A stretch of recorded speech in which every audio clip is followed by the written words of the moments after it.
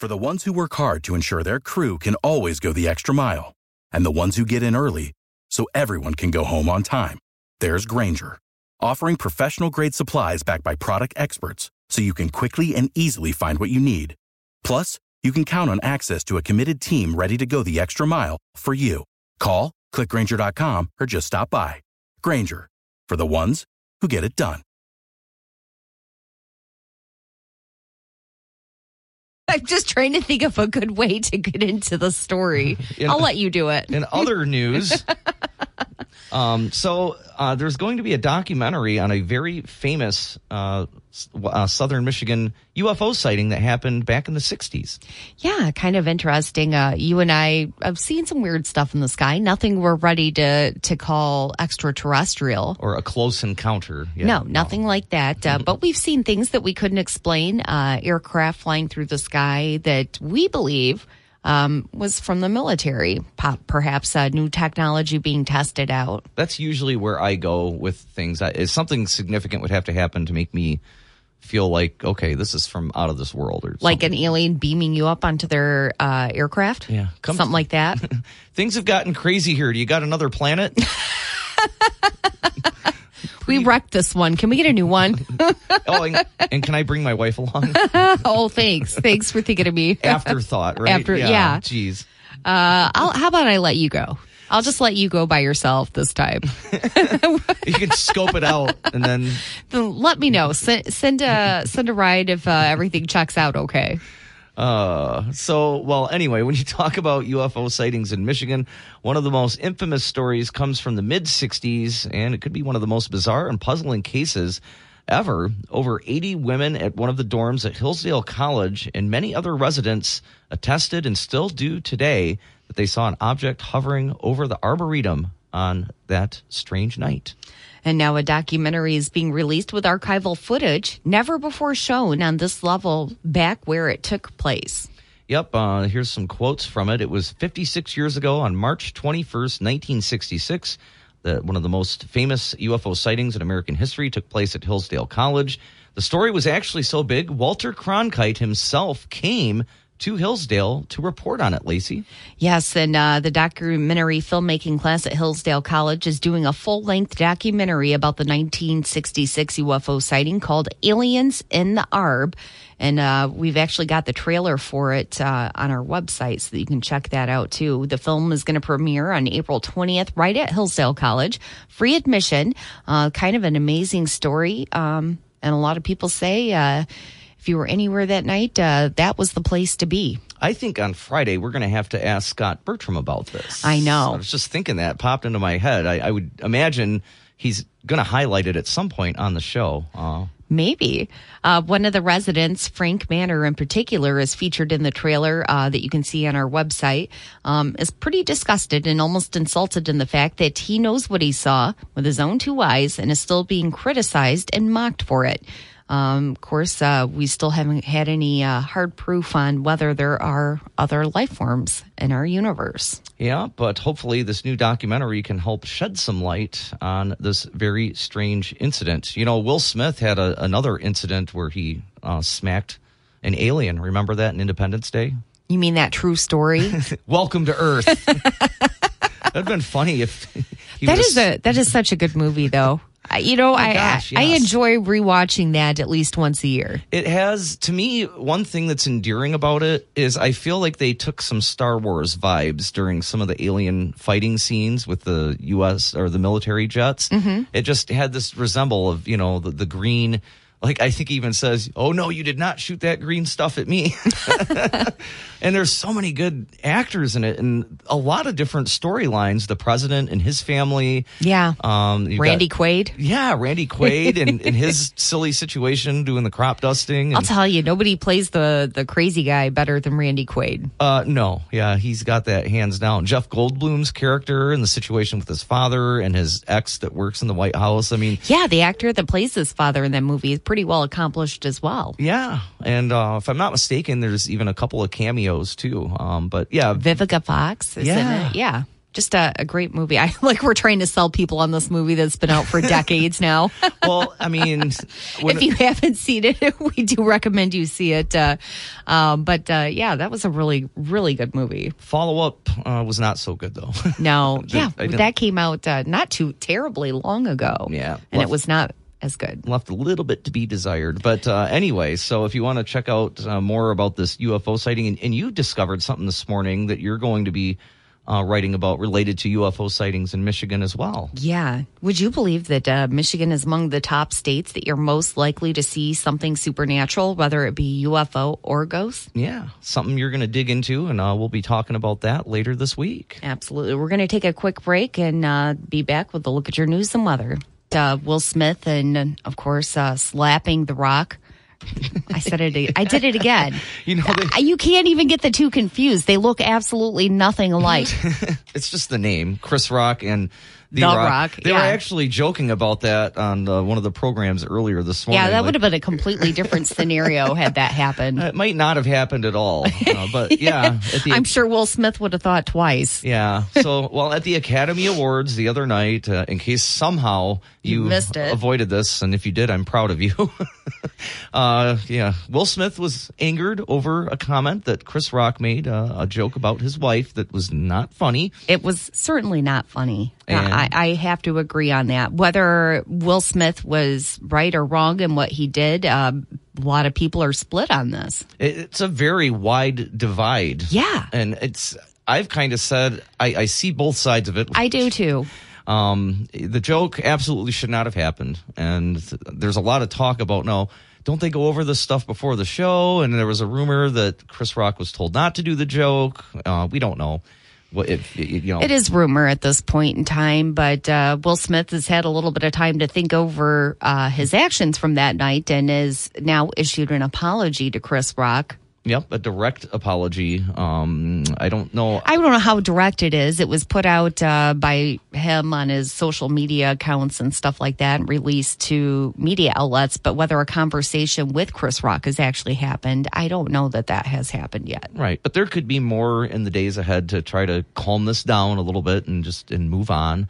It's interesting is that there were a surprising amount of women that seemed rather on the supportive side of what Will Smith did, not necessarily saying what he did was right, but at the same time saying, some men don't play when it comes to their women. Well, and I've also seen a lot of men say if somebody said or did something like that aimed at my wife, it would be hard to resist a similar reaction.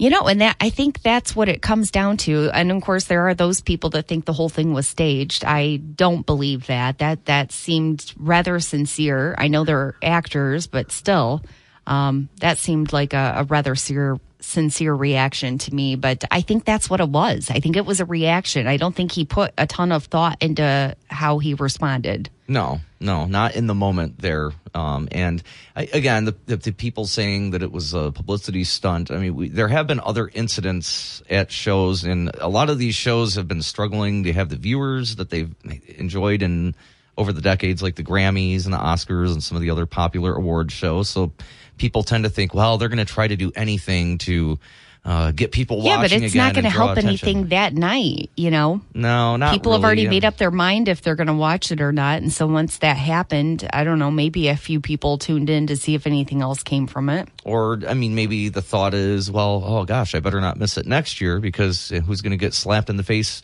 next year? That's probably going to be the joke throughout the evening. Yeah, well, because remember a few years ago, there was another incident at the Oscars with where they announced the wrong movie. Oh yeah. Was it La La Land? And it was announced as the winner, but it was the wrong envelope. Who was the presenter that night that they thought? I can't remember. I can't remember either. I just remember I think the person had poor eyesight. Yeah, it was an older actor, a famous one, and I feel stupid that I can't think of who it is right now. It's too many Oscars ago. Too many Oscars ago.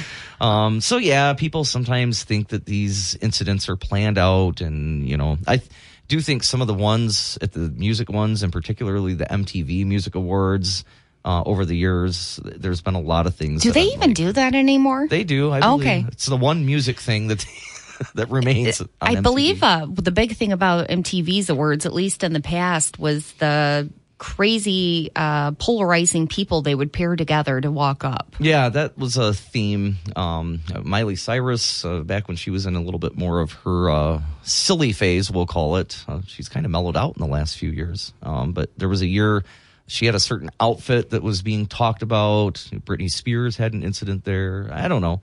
I don't watch the award shows as religiously as I used to. Some of it's the schedule. Yeah, obviously the schedule for us, we go to bed pretty early, so we can't stay up to watch the award show. And then by the time the next night comes around, it's already old news. It's already out there. You've already heard about anything and saw anything that was remarkable from the night. Yeah, but, we'll see. The Academy did denounce Will Smith's actions. They said they're going to review this further. I guess further action and consequences in accordance with our bylaw standards or conduct in California law could still happen, according to them. And so to me, so what does that mean? I guess stripping him of his award would probably be the most severe penalty, or telling him he can't come. What if they kick him out of the Academy? I would say that could be pretty big. I think considering how he's handled it since the event, he's probably going to be okay, but we'll just have to see. I'm sure we will be hearing much more about it. Your weather today, sunshine with clouds moving in by afternoon. Winds from the southeast up to 15 miles per hour. Our high is going to be in the mid 40s tonight. Rain showers, still a bit windy, a low in the lower 30s. Right now, we got mostly clear skies. It's 20 degrees, feels like 14. That's right. And joining us now is Michael Delaware. He's going to talk to us about Hannibal, the 15,000-pound elephant that visited Battle Creek in the 1850s. Good morning, Michael. How are you? Well, good morning. Thank you for having me. Well, it's a joy to have you with us today. Of course, you're a local history buff. And Brandon and I both have been seeing your videos and podcasts coming out on things that we've seldom heard about the area. Yeah, I enjoy researching old stories that kind of get forgotten about. And I first heard about this story by reading Tales of Battle Creek by Bernice Bryant Lowe, and she mentions about two sentences that refers to Hannibal falling into the mill race in downtown Battle Creek. So I was very curious. So I started doing a lot of research into finding the backstory, looking at old newspapers. I would say two sentences would hardly sum up that story. No, exactly. Yeah, and it's kind of interesting to really get the context of it. You kind of have to get an understanding first of elephants to get in your mind, because there are two different generalized species of elephants, the African elephant and the Asiatic elephant, and they're different sizes typically. Now, the statistics that I've researched came from the National Geographic website, and the African elephants typically range between 5,000 to as much as 14,000 pounds. Man. Although there has been one recorded as high as 24,000 pounds. Wow. So, can you imagine trying to get that thing out of your way? Oh, right. Or have one coming at you, The Asiatic elephants are the smaller cousins, typically sometimes referred to as the Indian elephants, and they range between about 4,400 to 11,000 pounds. Oh, that's all. So, yeah. But the difference with this is that Hannibal was an Asiatic elephant. Wow. And he was reported to be about 15,000 pounds. And I know this, and they knew this based on the time, because they put him on a 14,000 pound scale and broke it. Wow. I didn't know they had scales that could go up that I guess high. It was for some kind of freight shipping or freight weighing scale they put him on at one point. And that was towards the last few years of his life. Now, obviously, he was in captivity, so he's probably not as slim and athletic as some of the elephants out in the wild. Sat back and got fed. Got fed all day and just walked around. So he probably was larger than typical for his size. But when he actually came to America in around 1821, I believe it was, and he was brought in by a captain that came from an Asiatic port, and he sold him to a prospective butcher.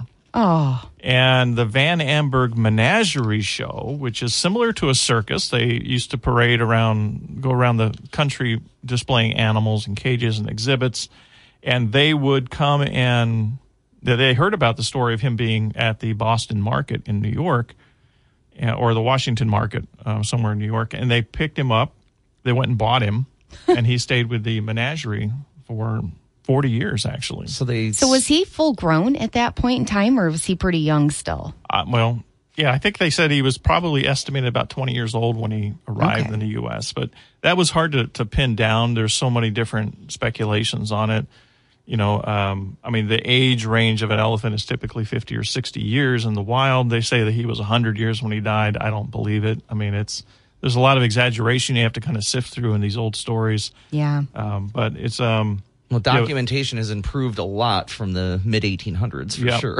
Yeah, he came to America in 1824, and so he remained with the show. He was originally, for the first 4 years he was here, he was traveling with 3 other elephants, and they were part of the 4-elephant tandem, and they would pull this huge golden chariot when they would go into towns. And the other elephants, by the time he came to Battle Creek, the other 3 elephants had died. 2 of them died crossing a river, in the Delaware River. They tied them up together in pairs to try to cross the river, to swim them across, because they refused to get on the boat. And one of them got tired halfway and pulled the other one down. It was a really sad story. How heartbreaking. And then the third one, Columbus, lived a little bit longer, but he fell through a bridge somewhere in, I think it was Massachusetts or something like that, and he died from his injuries. So transportation methods back then left a lot to be desired, probably. Yeah, they did. They walked them. They would walk them from town to town most of the time. In the back, when they got to the East Coast, at least, they put them on trains at certain points. But and you got to imagine back then, because we think today, if we went to a zoo that had an elephant, we've seen pictures of elephants on the internet, videos, documentaries, maybe on a TV channel or something. But back then, the most people maybe had seen was a drawing of an elephant, probably very few photos. So seeing one live and in person had to be an absolutely, possibly terrifying experience, that there's something out there this big. Yeah, it was at least it was very exhilarating. And just to get a kind of size comparison, Hannibal weighing at 15,000 pounds would have been equivalent of 2 2022 Ram pickup trucks. Wow. Or if you can put in your mind the 1967 Beetle, he was about 9 of those. So, how did he compare to Jumbo? Jumbo was reported to be about 13,000 pounds. Okay. So he was heavier than Jumbo, but Jumbo was taller. Okay. Because he was an African elephant, and Hannibal was an Asiatic elephant. So he was more proportionate. And another interesting difference between the two was that Hannibal, his entire life, had his tusks up until the last 3 years with that circus, which is completely unusual for circuses that came later. Okay. Even when Jumbo came, he had his tusks sawn off. So there were a couple of reasons for that. One was a safety issue, I imagine, and the other being their value. Exactly. And over the years, Hannibal had incidents where he killed close to a dozen people in the times he was here. So, what were those circumstances? Do we know that? There's a lot of little stories. Most of the time, somebody was messing with the elephant. Like they'd come up and they'd have him tied up at the show, and somebody would come up and harass him, and he would swing those tusks, and that's all it takes. That's all it took with him, to really cause injury. Yeah, I would not be one of those people. I would keep my distance. I would admire it, but there was one interesting incident when they were traveling in Massachusetts, and they were walking the whole circus procession down a road, and this row of carriages passed, and they were on their way to church, and one of the carriage drivers hit Hannibal with a switch. Oh. Like he was just, you're in the way, and he hit the elephant. And so Hannibal turned and upended every carriage on that road. So that's what an elephant does when they throw a temper tantrum? Yeah, they start trashing. Throwing horses around, and he killed several horses and things like that. So especially when they have their tusks, don't get them mad. I would just say in general, have respect for them.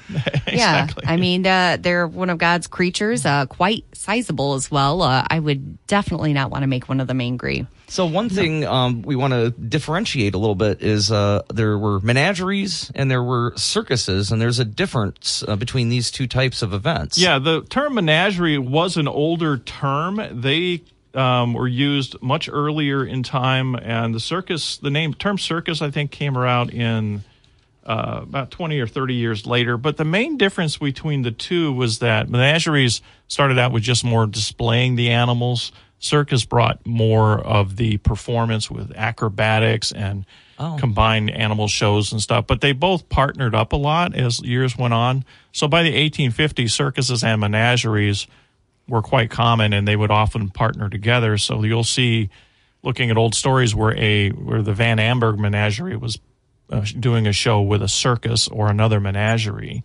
And so they were quite often, they would intersect. There were a lot of those shows between the 1850s to the early 1900s in America. And they would travel everywhere on the eastern coast all the way to the Mississippi. All right. In those days. So we're talking with local historian Michael Delaware about elephant that visited Battle Creek. We've kind of set the stage, and we're going to take a quick break. If you can stick with us for a few more minutes, and we'll talk a little bit more specifically about what happened when Hannibal came to Battle Creek.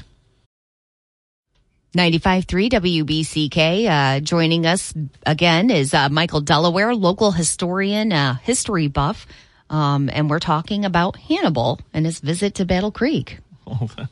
Yeah, the account of the incident in Battle Creek came from a newspaper was published in 1886. This was 30 years or so after the incident, and it was the Sunday Morning Call was the name of the paper at the time. And they described Jumbo of this time. He was the Jumbo of his time. He was not as tall as Jumbo, but was heavier in appearance and more solid. And they said, when Hannibal came to Battle Creek while marching majestically down Main Street, the old pachyderm stepped on the mill race bridge and went into the mill race with a crash and a splash. Oh, wow. That's quite a belly flop. Yeah, he totally went down. And the bridge, having given away with his great weight, the kids that were lining up the roadway were watching the incident. They went wild with excitement while old Hannibal was bellowing. And the showmen shouted, and the women screamed, and the boys enjoyed the spectacle that we're shouting. And so the performance was not advertised, to say the least. You know, it was. But Hannibal was used to working in the circus. They had him trained to pick up circus posts and hold tent stakes. So he would help set up. Yeah, so he totally got himself out of the mill race by picking up the logs and the cross beams and just put them aside so he could climb up the embankment. That's a smart elephant. Yeah, but when he came to Battle Creek again a few years later, he refused to cross the bridge. So they had to take him around another part of town. Yeah. I would too. Yeah. Fool me once. Yeah. and there's a few other related incidents with elephants in Battle Creek. Jumbo the elephant actually only toured North America for 3 years before he died up in Canada with being hit by a train. But he came to Battle Creek in 1883. Wow. And came down the same Main Street basically and went to the circus. Did he cross the bridge? Yeah, apparently he did. Now I found different references. I saw one article that said he did, and the other one said they just took him from the train station to the circus tent area. So, and then there was another interesting incident that happened in 1909 around the circus that came to town, and they'd set up for the day, and there was a lot of fanfare. And the next day, when the circus opened, there was a tornado that came through. Oh, my gosh. And it took both of the big tops up and whipped them away, and people were injured, and tent poles were flying around. And there was a big concern about the animals were going crazy, and there was a big concern with the elephants. The circus handlers went first thing and rushed and took the elephants aside and put them in a warehouse, is what it sounded like, and because they were concerned about them stampeding. I was going to say, yeah. You know. And there was about 3 or 4 people injured in town. They were at Nichols Hospital, which obviously is not around anymore at the time. But so Battle Creek has had a history of weird incidents at circuses. Well, you know, and the circuses it was quite a popular place for circuses to come between about 1850 through about the early 1900s, because it was the halfway point between Detroit and Chicago. Oh, right. Yeah. And so they'd come on the railroads. And the very first recorded circus to come to Battle Creek was in 1838. Now, that time was very shortly after the founding of the village, so there's probably less than 100 people showed up for that one. But in later years, between the early 1840s, 1850s, all the way to the 1900s, they would draw a crowd of sometimes as much as 10,000 people from the surrounding communities. So they could have a big crowd. And it was a popular place for circuses to stop and set up tents and do their shows. And same thing with menageries. There were several of them, and they would travel up the route. So if you look at the circus routes, they came Kalamazoo, Battle Creek, they go to Jackson, they come, all these circus towns were places where they stopped along, the way, mainly following the railroad. Yeah, that convenient location right between Detroit and Chicago, like you said. Yeah. So would they just set up in a field? Was there like a specific place that many of them set up at? Well, in present day, it was near downtown. It was near Carlisle Avenue was part of the area. And hard off to Michigan. imagine. Yeah, there's buildings now. It was partly open field was one of the areas now downtown. But there's several different locations when you look at it. And it's hard to plat them on the map. But there was, the downtown wasn't as sparsely, or it was very sparse at that point. It was just the central area on Main Street and what we know as like Capitol Avenue today. So what ultimately ended up happening to Hannibal?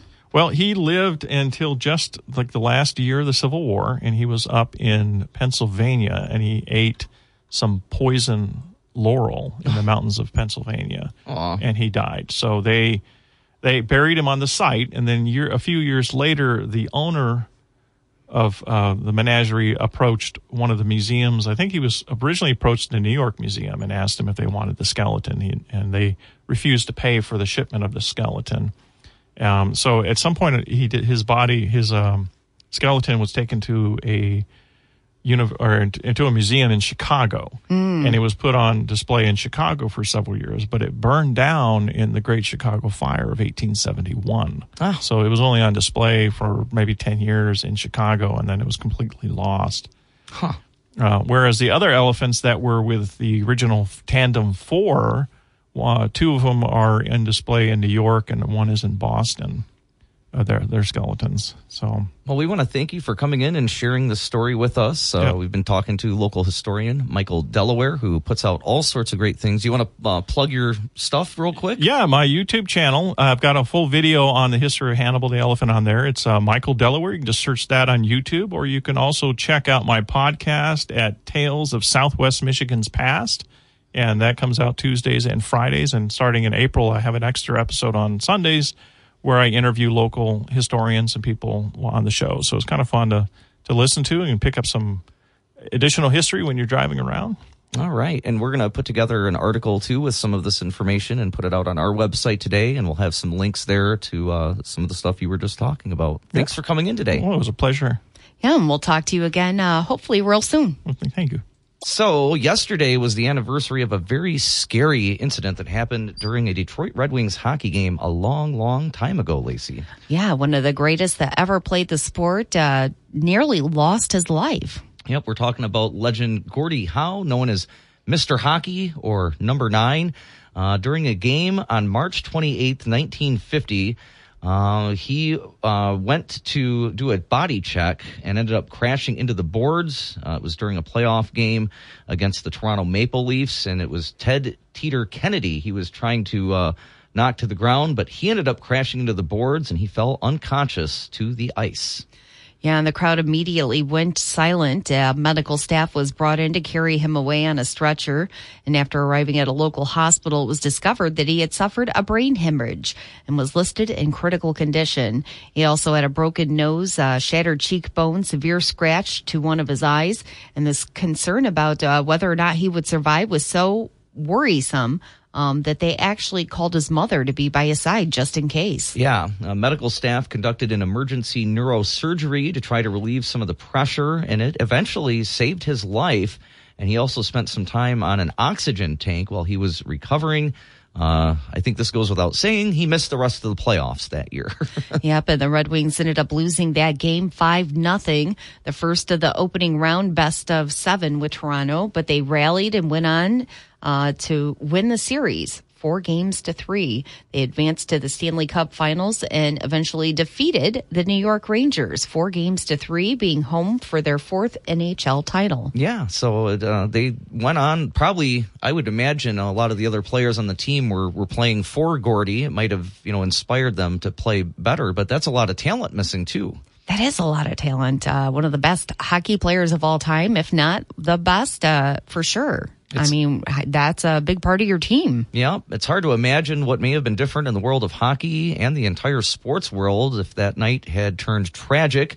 Of course, the next season, Howe came back and responded to those injuries by playing in every single game. He led the NHL in goals, assists, and total points that year.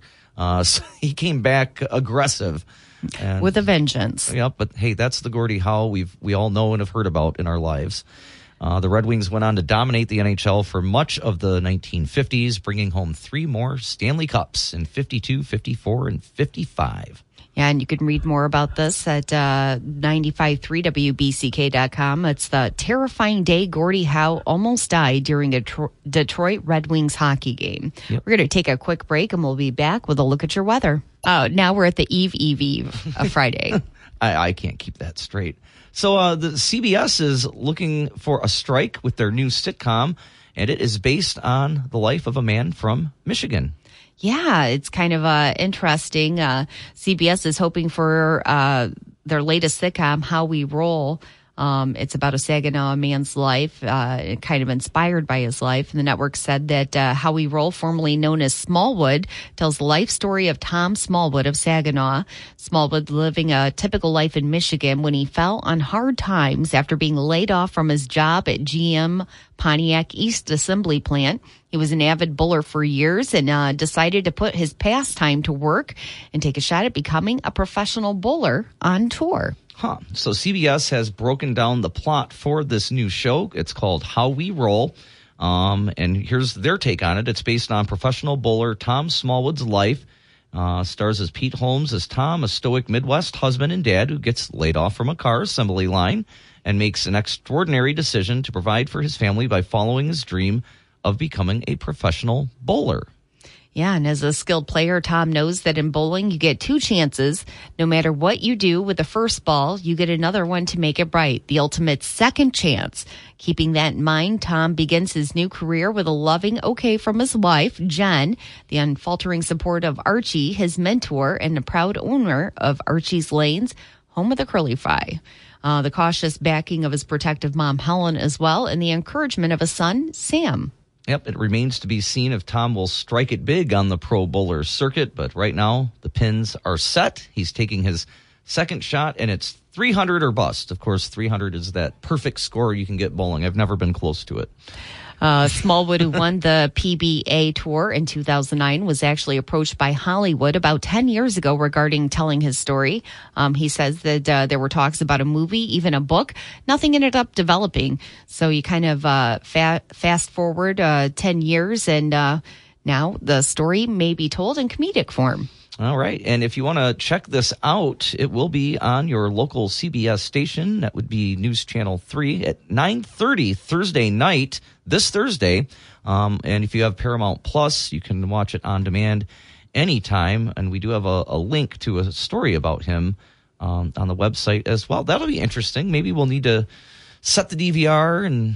Do you think he's going to do what Tim Allen did with wearing some sort of attire for a Michigan school? That's a great idea. I wonder if they'll think about incorporating that into the show. That was one of my favorite things about Home Improvement was, what's Tim Allen going to wear this week? A Lions shirt, a couple times even Kalamazoo related, Western Michigan University. That was cool.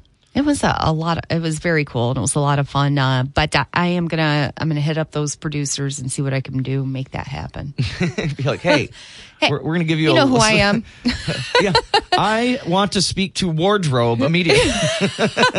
I'm afraid I am gonna need to speak to your manager. Lacey, are you gonna go all Karen on it? I might. I could do it. I'm not that person generally in life. I can't even, I don't know, maybe once or twice, but it was really extreme circumstances. Like one time I was going through a drive-through and I got called an obscene name. Oh. Yeah. So you could, and I was having a really bad day already. Like I had a relative that had just passed the night before. I was working 2 jobs at a double shift. So this was many years ago. Caught you at the wrong time. Oh boy, did they catch me at the wrong time. Yeah, I couldn't get out of my car fast enough to go inside. And I did speak with the manager. You know, one thing that seems like it's been happening a lot more in recent years is Michigan being featured in some form on television shows. Of course, there was the show Battle Creek. Yeah. A few years ago. It didn't last a real long time. No. And some people felt I never even got a chance to check it out. I didn't either. I'll have to look up and see. I know Josh Duhamel, if I'm not mistaken, he was one of the main characters in it. Was he the Mayhem guy from the commercials? 'Cause No. he was on that show also. I don't know what his name is, but he's the guy that plays Mayhem in the commercials. The Battle Creek show. There's another show. I can't remember what it's called. But it's a black family and a white family that live next door to each other, and the white family moved to California from Kalamazoo. It's on, I believe it's on ABC. But I can't think of Cedric the the name. Entertainer is like one of the Yeah, and the guy that was on that Zoe Deschanel TV show. Yes. Gosh, I can't remember the name of that show. Boy, I'm striking a million today. Of course, we mentioned Home Improvement, that one a little bit further back. That's all we got so far. And then all the other shows we can't remember the name of. Now we've got this one coming up about the bowler. It'll be on CBS. And while we're talking about TV, of course, Ada Leanne, the local singer and songwriter, Yes. she's going to be featured upcoming on American Song Contest. And Right, that was Monday night, so that was on last night. But you and I, of course, will be watching it tonight. Yeah. And she can't tell us what day she's going to be on yet. No, but she's traveling, and they're getting ready to get everything set with her outfits and all the other. And what did she say? Yeah, she's Spray making tan? a video. Yeah, she's in Nashville making a video. We'll continue to be checking in with her and updating that in the following weeks as well. Absolutely. We're going to take a quick break, and we'll be back with a look at your weather. An Ohio woman. That's how it always starts.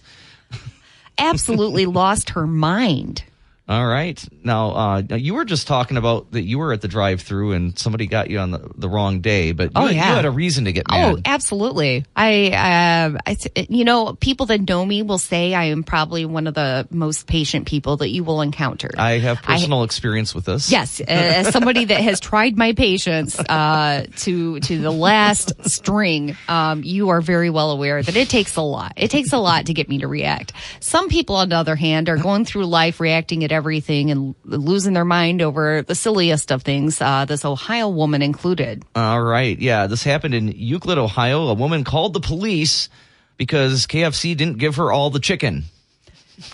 Not all the chicken, all the chicken that she wanted. All the chicken that she wanted. Yeah, she was shortchanged on her chicken at a local KFC. Says she only got 4. She was supposed to get 8.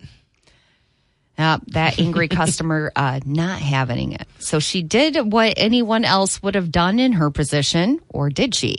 She called 911. That is not what many of us would do. No. That is not how you handle that situation. The emergency dispatcher tried to explain to her that this was not what 911 was supposed to be used for. Apparently, the woman said, I only got 4 pieces of chicken and I want my chicken. That's what she told the dispatcher.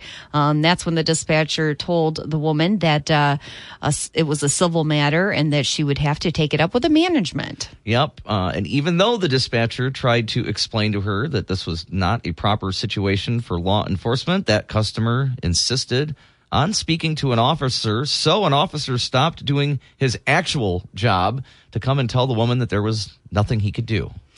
And it's an important note. It is, in fact, illegal to call 911 with non-emergencies. However, the woman was not cited for the incident.